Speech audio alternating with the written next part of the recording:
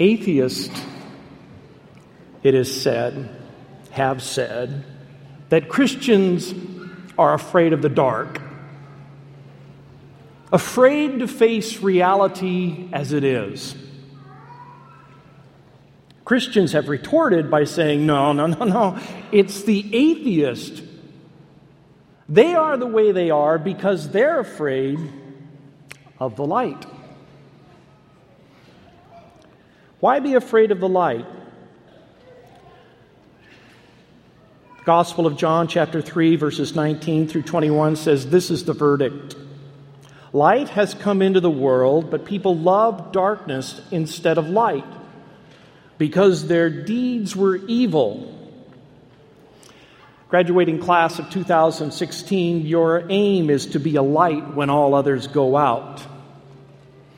It's easy to be cynical about the lights of today. Let's take a look at some of them just for fun this morning and see if they are not flickering, maybe waning, maybe just about ready to go out. Will the politicians please stand forward? Any light there? Oh no, please stop scaring us with all the silly things they say in their campaign rhetoric. Well, let's look to the military. There's surely light there. Well, it'd be a fine day when they put as much effort into caring for our veterans as they do in recruiting our young people. Oh, that the lines at the recruiting office were as long and as delayed as the care for our veterans. But capitalism will lead to wealth and prosperity for all. Not. Well, let's just work through the judicial system. Surely there's a light there. Why not? Let's just legalize everything, and then all will be well. No. Someone else will say, let's not do that. Let's lock up everyone in our beautiful prison system. Every addict, every morally deficient or challenged individual incarcerated behind bars. But then Solzhenitsyn whispers to us, if you draw a line between good and evil, you will cut the heart of every human alive. So really, who would be behind those bars? But let's go on. Maybe it's the environmentalists that offer us some hope. Maybe they will save us from ourselves. I read a quote by one of them years ago. It said, the best thing about human beings is that they are biodegradable. Let's move on quickly. What about the wall? The wall's all about the conversation nowadays. Let's build a wall from sea to shining sea. That'll help. That'll solve all the problems, won't it? Well, how did that work for the Chinese? How about for the Soviets? Maybe the Europeans ought to consider putting up another wall, this one running east to west, right down the middle of the Mediterranean. A boat-proof wall this time. That would solve all the problems. Not. Let's colonize Mars. We could all be aliens then. All of us aliens. Maybe we could turn it into a penal colony like Australia and just ship off all the ones we don't want to Mars, and all the goody two-shoes could stay here in Bering Springs. I'm not so sure about that. Oh, I know. Let's all get neural implants and hook ourselves up to the internet and let robots fight our wars, teach our kids, plant our crops, and build our homes. No. Here's the answer. Let's arm ourselves and kill everyone else in the world that's willing to kill for what they believe in. How would that turn out? If I do the logic on that one right, it actually ends up in suicide.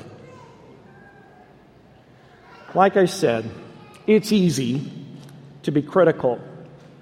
It's easy to be cynical, but that does not reveal the whole truth. about our situation. Would you really want to trade democracy for any other form of government? Taking cheap shots at our military on Memorial Day weekend is to forget all the evil that has been forced to its knees by the might of the United States military and her allies. We would not want to overlook that. And I am a capitalist. And no, I would not have wanted to have lived in Cuba for the last 50 years. And as for the environmentalists, well, you'll forgive me as the son of a lumberjack if I wait and take a let's see attitude towards their plan for us. And as for the wall, well, if it's built, at least Bansky will have more canvas. Colonizing Mars, becoming aliens? Come on, are we really afraid of aliens? I'm married to one, after all. A shout out to all of those of you who have green cards this morning. Can I just see your hands? Anybody here on a green card? Yes. Thank God for the Canadians and others.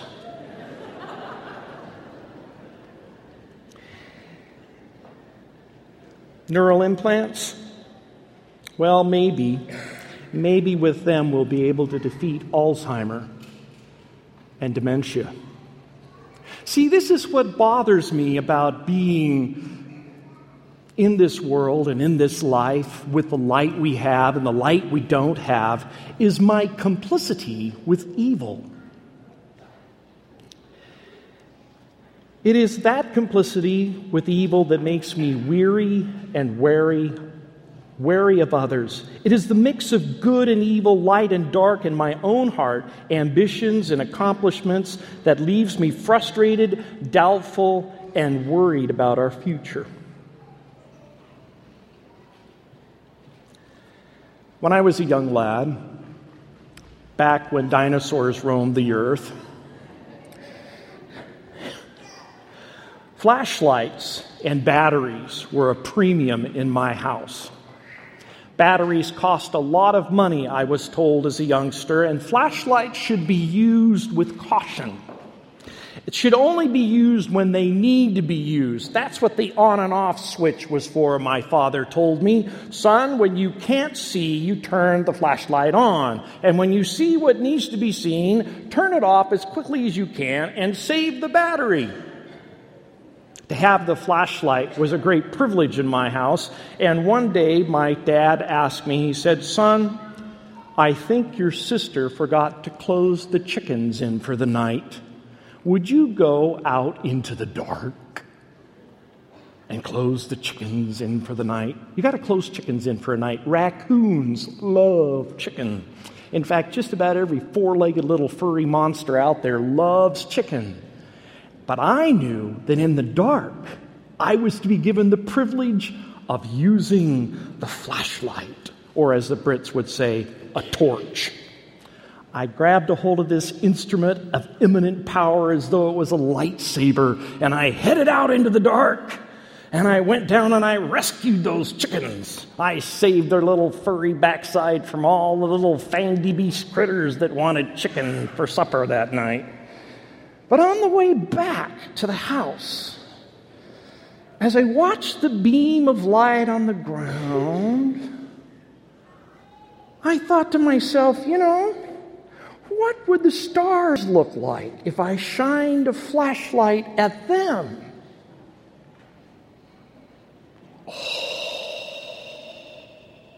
A beam of light going straight up into outer space. I stood in awe at my powers.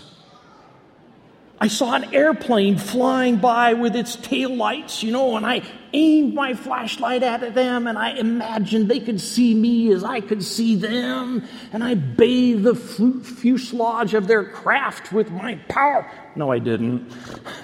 But I thought I was doing some good when all of a sudden, in walking back to the house, I stumbled into a monster, my dad. He had come out because he'd seen this light waving around, like, "Batman, come and help us." And he had come out in the dark with no light of his own to wait for me, his victim that was wasting batteries. Son, what are you doing? I used to be a saint when I was a child. I'm sure of it. I instantly shot back, but Daddy, I'm helping the airplanes. He didn't buy it. Turned the light out, went back into the house. But notice my motive. My motive was good. I was helping the airplanes with my flashlight. Even though they were 2 miles up in the air, going at 600 miles an hour, in my mind, I wanted to do good with the light I had. Seniors, to be a light when all others go out. What would you do? What are you doing with your light? But just in case you think that I'm a real angel and that I always use light for the benefit of God and man and pilots, one day in 3rd grade, our reel-to-reel projector broke with a great puff of smoke and a clattering sound. And my teacher gave me the lens out of the front of the projector. I tore that thing apart. I seized upon this glass orb. I went home and I crafted a handle of my own design, carved it with my little pocket knife. I put that piece of glass in there, and I went out to see God's world. Yes, indeed. And I started out at the base of the laurel tree in the garden, and I saw that there were ants. Have you ever seen ants through a magnifying glass? They look gigantic and scary. And I was watching them, and there was thousands of them. Then I noticed this little spot of light moving underneath my lens. And suddenly, little angelic Alvin became Adolf Hitler. And I began to let that little dot ride on the back of an ant.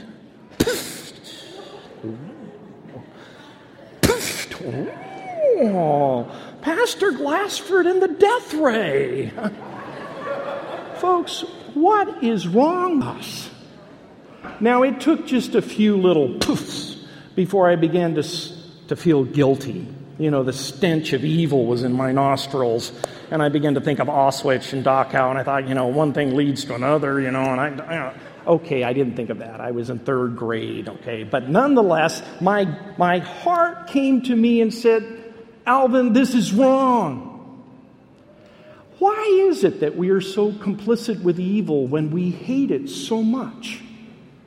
When there's good in us, how can there be any room for anything bad like that?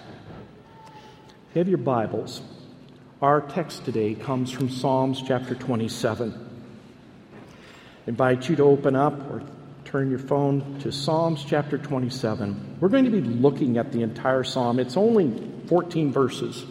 My Bible, the NIV version, it's 1 page.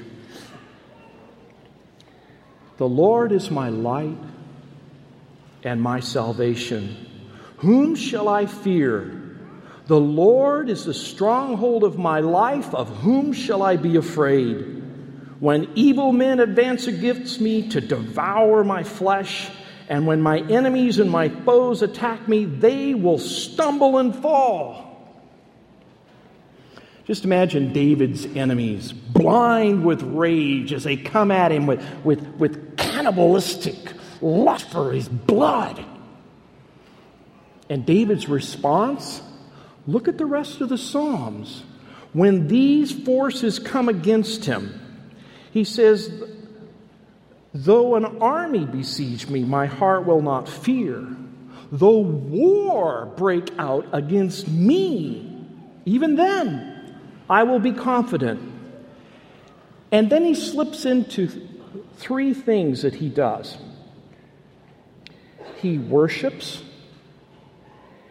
he's praising God, and then he petitions God for guidance. But let's be careful here. I want you to notice something here in Psalms. Look at verse 4 of chapter 27. He says, "One thing I ask of the Lord, this is what I seek, that I may dwell in the house of the Lord all the days of my life, to gaze upon the beauty of the Lord and to seek him in his temple." Now watch this. Go to verse 6. And notice what he says. He says, "Then my head will be exalted above the enemies who surround me. At his tabernacle will I sacrifice with shouts of joy." Folks, David was not a priest. He had seen a man struck dead for touching the ark.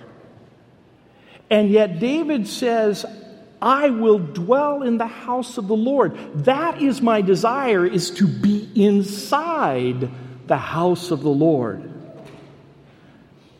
He's not able to do that. And so instead of being able to go into the house of the Lord as his heart desires, he stays at the house of the Lord and sings praises to his God.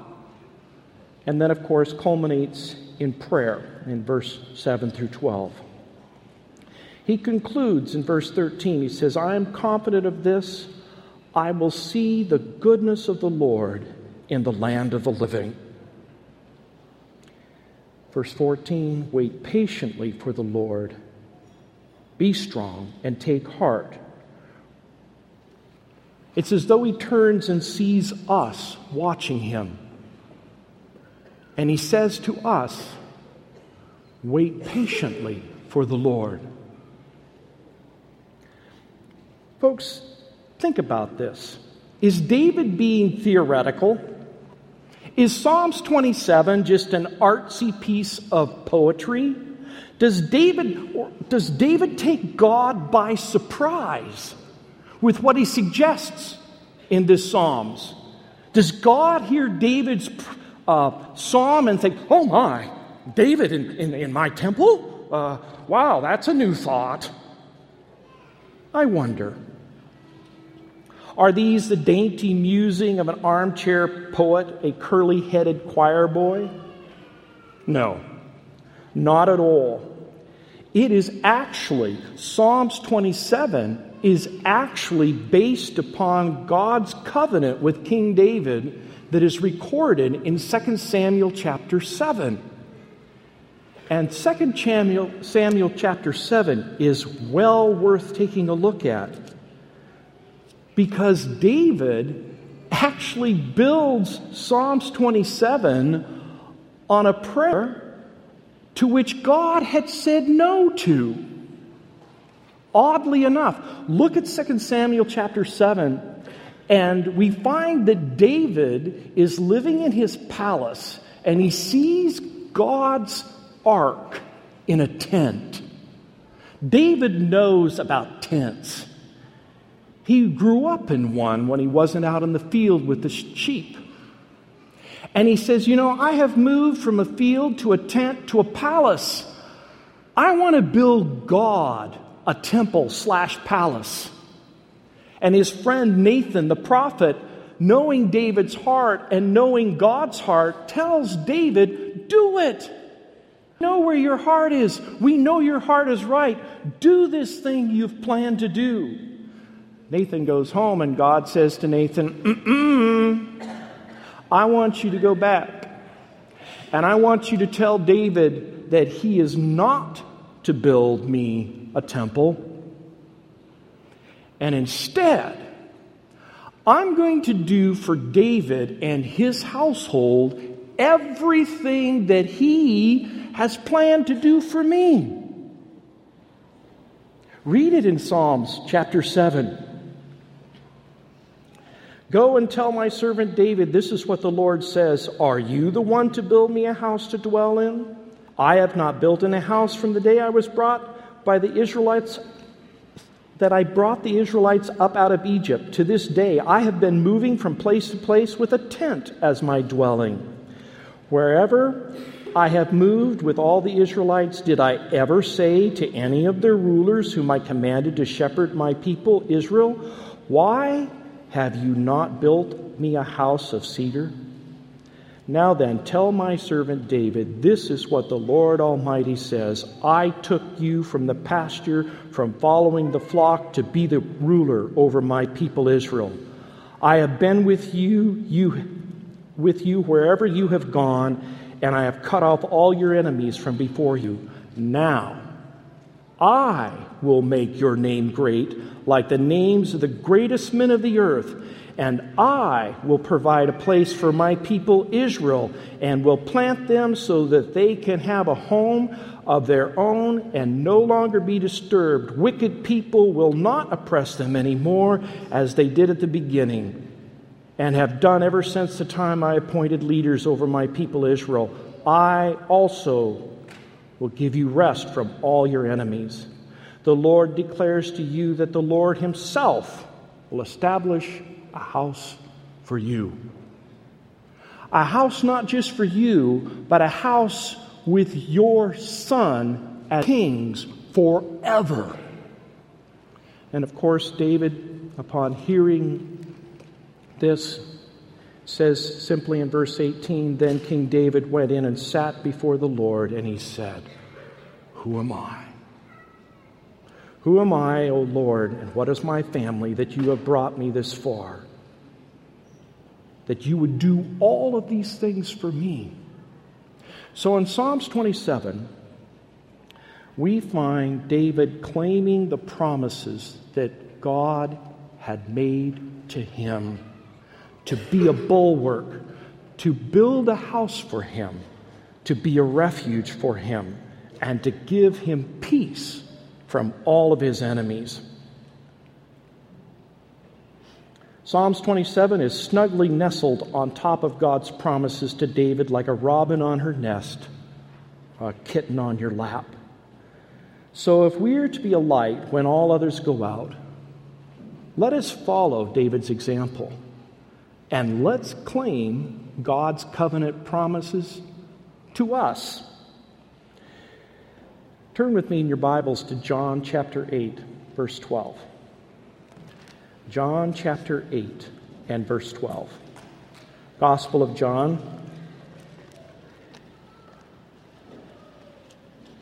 John chapter 8 and verse 12.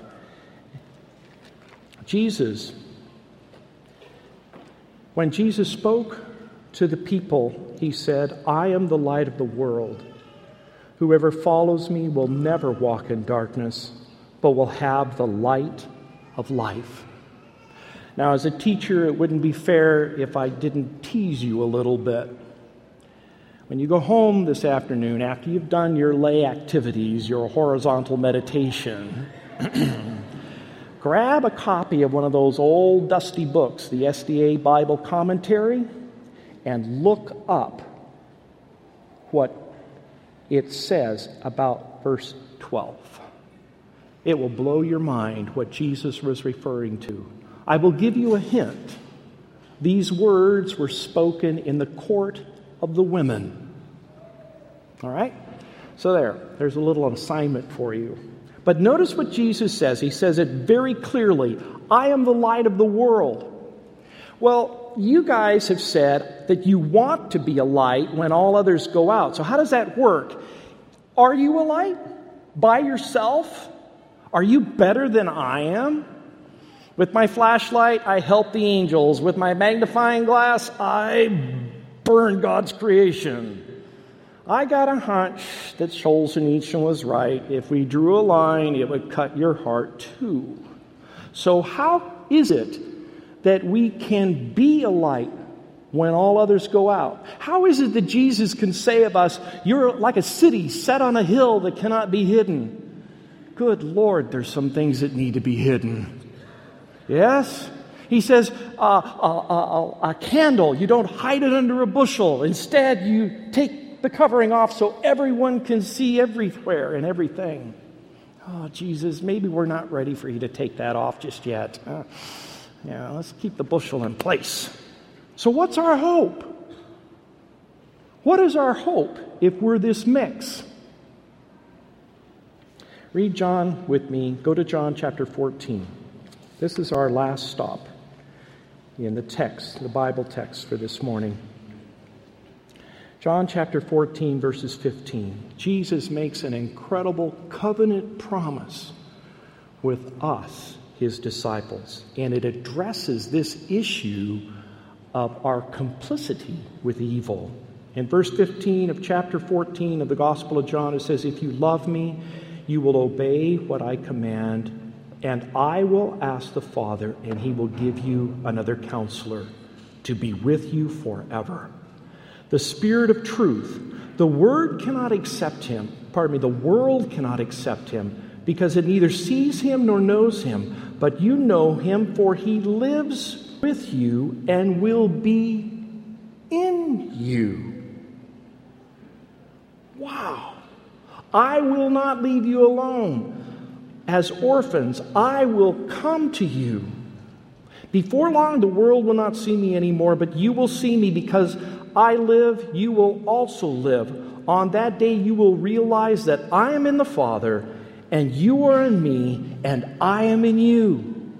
Folks, that's the only way we're ever going to be a light when all others go out, is if Christ is in us. Roy was a young man that worked with the railroads back in the era when the barons were blasting a path west in the United States for the Iron Horse, right through the heart of the Rocky Mountains.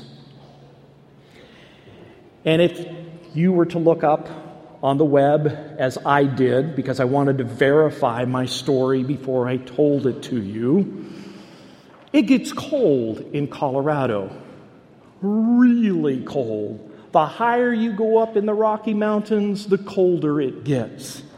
They've recorded temperatures in the Rocky Mountains in Colorado of 61 degrees minus. So I want you to think about cold. Oh, we're in Michigan. I'm sorry. Just think about Michigan. Actually, Michigan isn't too far behind. They're 51 degrees is our record here in Michigan, minus 51. But just imagine real cold. Imagine a little wooden shack on the side of a mountain with a bunch of men living in it, waiting for the morning to thaw with the light of dawn so they could go out and build the railroad west. Oh, they were paid well for it. There was gold coin to be earned by driving those spikes and drilling those holes and blasting with dynamite. And if we were to go into Roy's little cabin, you would have been surprised at a collection of odd things in the house. Because, see, Roy had made a discovery. Driving a spike is a hard way to make a living. So at night, he would go to bed very early and get up very early in the morning. It was so cold at night that Roy would tape, and I thought about doing this, but then I thought better of it. He would take a candle and tape it to his bare chest. Take a box of matches and do the same. Wrap himself up in every garment he had, crawl inside of his blankets, and go to sleep until about 2 a.m. He would get up, and underneath the covers of his bed, where it was warm from his body heat, he would open up that book of matches. And I'm not going to try to do this. Should I try to do this with one hand? No, I do not want to set God's house on fire today. So I'm not going to do this under a cover, but you can just imagine a young man lighting a candle in the dark underneath his blanket, strike the match, and he would be able to light that candle because he had kept it warm with his body heat through the night. Some of you, I dare say, have been places where it is so cold that you cannot light a candle. That's how cold it was. With the candle, he would go over and light the kitchen stove. When you opened up the kitchen stove, he'd have a fire all set inside with dry paper and kindling and pitch. Lighting that, the stove would slowly warm up. And then, strange of all strange, he had 3 containers, as my memory tells me. One was full of water, and he heated that to boiling. One was full of motor oil, and he heated that one up to about 150 degrees. And then, even stranger, he had a container opened, not sealed, of gasoline. And he would put that on the stove. Now I've got your curiosity. Why risk all of this? Well, Roy has a plan. You see, Roy had discovered that men like to sleep in the morning and don't like to get up to start their old Ford cars to make it to the building site. And there was always a mad scramble to start these wonderful machines and get themselves up the mountain. So Roy had a plan. He was a tow truck driver, basically, and he discovered they could tow and charge 50 cents a tow to start their cars, and he never had to drive a spike. And he made 3 times as much in a day as they did, working all day long, and he was back home in bed by 9 a.m. And so his plan was this. Every night after work, he would drain all the fluid out of his Model T. All the gasoline out, all the water out, all the oil out. And then in the wee hours of the morning, with those fluids warmed up, he would sneak out to his little dinosaur car and infuse it with warm water to warm up the block, with hot oil that would actually, lubricate something instead of turning to grease. He would then pour gasoline, warmed, into the tank. And yes, at negative 50 degrees, you cannot light gasoline. Yeah. And so he heated up his gasoline, poured it into the tank, and he would start his car and then go out and tow his friends and make a living. In fact, he did more than just make a living. And in fact, you could say, I am here today, because he was able to light a candle. You see, Roy, he made a fine collection of those gold coins. And one day he went down the mountain and he met a young woman by the name of Olive. And Olive thought Roy was really handsome. And she also liked the sound of gold coins jingling in his pocket. Don't look at me like that, you teenagers. You girls might not succumb to the temptation of a young man with gold coins in his pocket, but I would dare say you've never heard gold coins clink together. No. For my grandpa, the gold coins were like walking around Andrews Academy with a pair of beats on.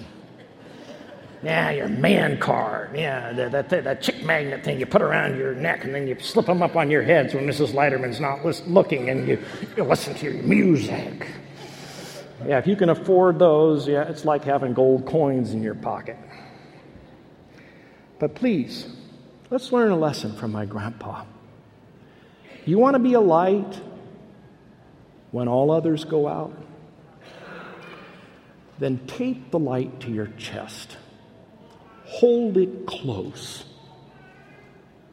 God's word, God's promises, God's covenant with you, to be in you, to be with you, to infuse you with the power of the Holy Spirit is sure. You can bank on it. Oh, yeah, I know, just like David, we want to dwell in the house of the Lord forever, and we can't. Okay, we're in a church, but folks, this is a poor approximation of God's home that He has planned for us. We come here to church and we play church. We're play acting. It isn't here yet. And the reason why our hearts are divided with good and evil is because Jesus isn't really all here yet. But did that stop David from listening to his heart when his heart said to him, "Seek the Lord"? can we today enter into the very place that David could not by the blood of Jesus Christ? Yes. The very thing that David hoped for has come to pass. And yet, with our eyes wide open, looking at the cross and knowing that we are not there yet, we need a hope that God is not finished with us yet.